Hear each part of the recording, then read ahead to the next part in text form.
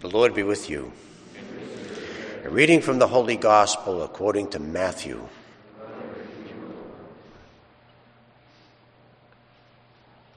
Jesus said to his disciples, "Do not think that I have come to abolish the law of the prophets. I have come not to abolish, but to fulfill. Amen, I say to you, until heaven and earth pass away, not the smallest letter or the smallest part of a letter will pass from the law, until all things have taken place. Therefore, whoever breaks one of the least of these commandments and teaches others to do so will be called least in the kingdom of heaven. But whoever obeys and teaches these commandments will be called greatest in the kingdom of heaven. I tell you, unless your righteousness surpasses that of the scribes and Pharisees, you will not enter the kingdom of God. You have heard that it was said to your ancestors, 'You shall not kill, and whoever kills will be liable to judgment.' But I say to you, whoever is angry with his brother will be liable to judgment. And whoever says to his brother, 'Raga,' will be answerable to the Sanhedrin. And whoever says, 'You fool,' will be liable to the fiery Gehenna. Therefore, if you bring your gift to the altar and there recall that your brother has anything against you, leave your gift there at the altar. Go first and be reconciled with your brother, and then come and offer your gift. Settle with your opponent quickly while you're on the way to court. Otherwise, your opponent will hand you over to the judge. The judge will hand you over to the guard. You will be thrown into prison. Amen, I say to you, you will not be released until you paid the last penny. You have heard that it was said, 'You shall not commit adultery.' But I say to you, anyone who looks at a woman with lust has already committed adultery with her in his heart. If your right eye causes you to sin, tear it out and throw it away. It is better for you to lose one of your members than to have your whole body thrown into Gehenna. And if your right hand causes you to sin, cut it off. Throw it away. It's better for you to lose one of your members than to have your whole body go into Gehenna. It was also said, whoever divorces his wife must give her a bill of divorce. But I say to you, whoever divorces his wife, unless the marriage is unlawful, causes her to commit adultery. And whoever marries a divorced woman commits adultery. Again, you have heard that it was said of your ancestors, 'Do not take a false oath, but make good to the Lord all that you vow.' But I say to you, do not swear at all.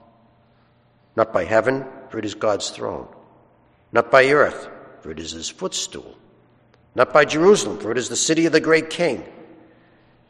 Do not swear by your head, for you cannot make a single hair white or black. Let your yes mean yes, and your no mean no. Anything more is from the evil one." The Gospel of the Lord. Praise to you, Lord Jesus Christ.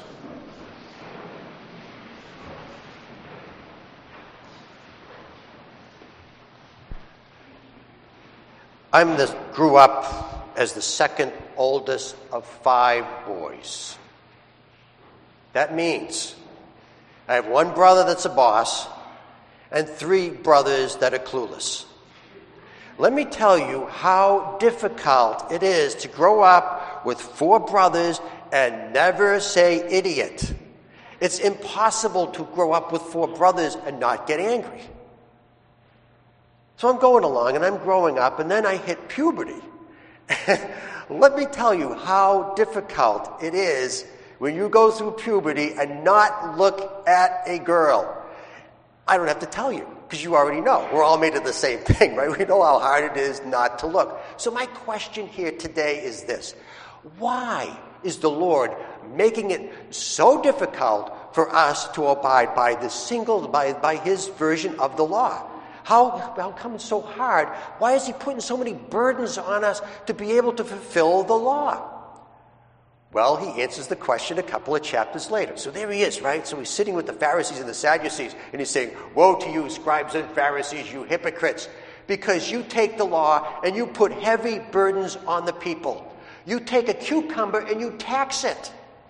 And you put heavy burdens on the people." And I'm thinking to myself, look who's talking. I would rather pay the tax on a cucumber or on a head of lettuce than to follow the laws of the Lord's version of the law. But that's not where the Lord stops. You see, he doesn't stop right there. He doesn't just say that, no, this is the law. You're putting heavy burdens on the law. That's not the problem. It's okay to put heavy burdens on the law. We're trying to fulfill the law. It's not going to be easy. This is why he calls them, the scribes and Pharisees, you hypocrites.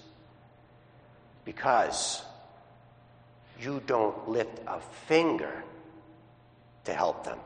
You put burdens on them, but you don't help them. I do. I help.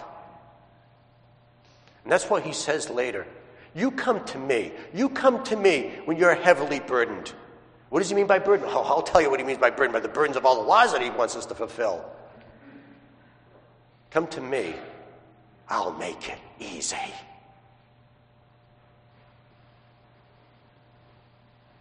Now, I want you to remember that word, easy. That's very important. I'll illustrate this with an example. I was coming back one day from the hospital, on a hospital run, comes to the house, and Brother Jerry, he says to me, "There's a bat in the house." I thought he was joking. So I go into the refectory downstairs, and there's a bat flying around the refectory.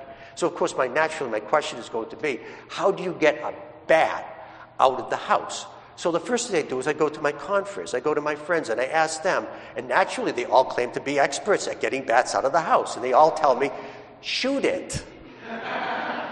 So knowing that that's not a viable option, I then call a professional, an exterminator, somebody that is a professional at doing this, the bat doctor. So I give him a call, and I says, "I got a bat in the house." And he says, oh, that's not good. Very difficult to get a bat out of the house. I'm going to have to come down, and it's going to be very hard. We're hiding, and we might not even be able to find the bat. And if we do find the bat, it's going to be very difficult. We're going to have to isolate the bat and give it no food and water.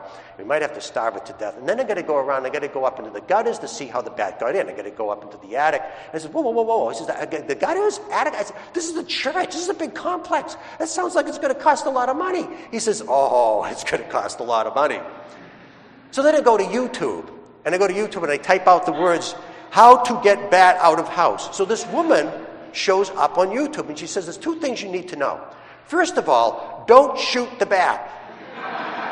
Second of all, it's really easy to get a bat out of your house. I go, what? So she says, well, all you have to do is open the window. The bat will feel the draft, and it'll follow the draft right out the window. That's what bats do. They follow drafts.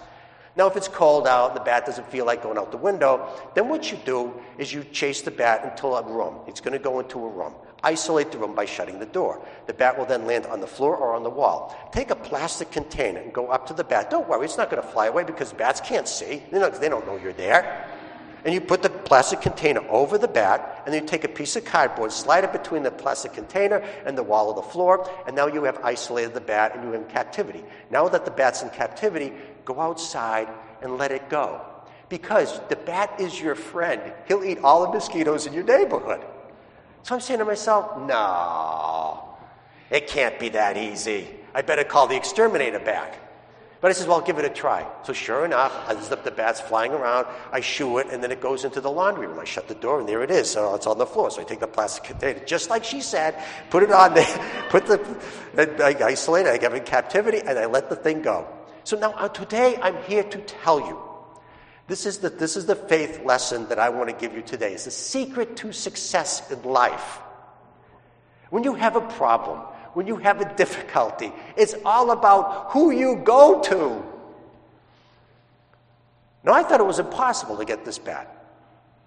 It was easy. Now, we think it's impossible to live up to the high standards of the Lord. Maybe it's not that hard. On our own, yeah, of course it's going to be hard. If we follow the Pharisees, yeah, it's going to be really hard. But maybe if we go to the Lord, maybe he really means it, that if you come to me, I'll make it easy. Think of it. Think of it, you and I could completely fulfill the law of God. We can do this if you go to the right person. Now here's my closing thought. When I think of morality, I don't think of a state of being, like we're there, like we're perfect right now. It's not the way it works. Morality is not a state of being. It's a walk. We're walking toward it. We're struggling. We're getting there. But we're not walking alone. We have very good, strong shoulders carrying the burden for us. Go to the Lord. Come to me, all you who are burdened. I will give you rest because my yoke is easy. My burden is light.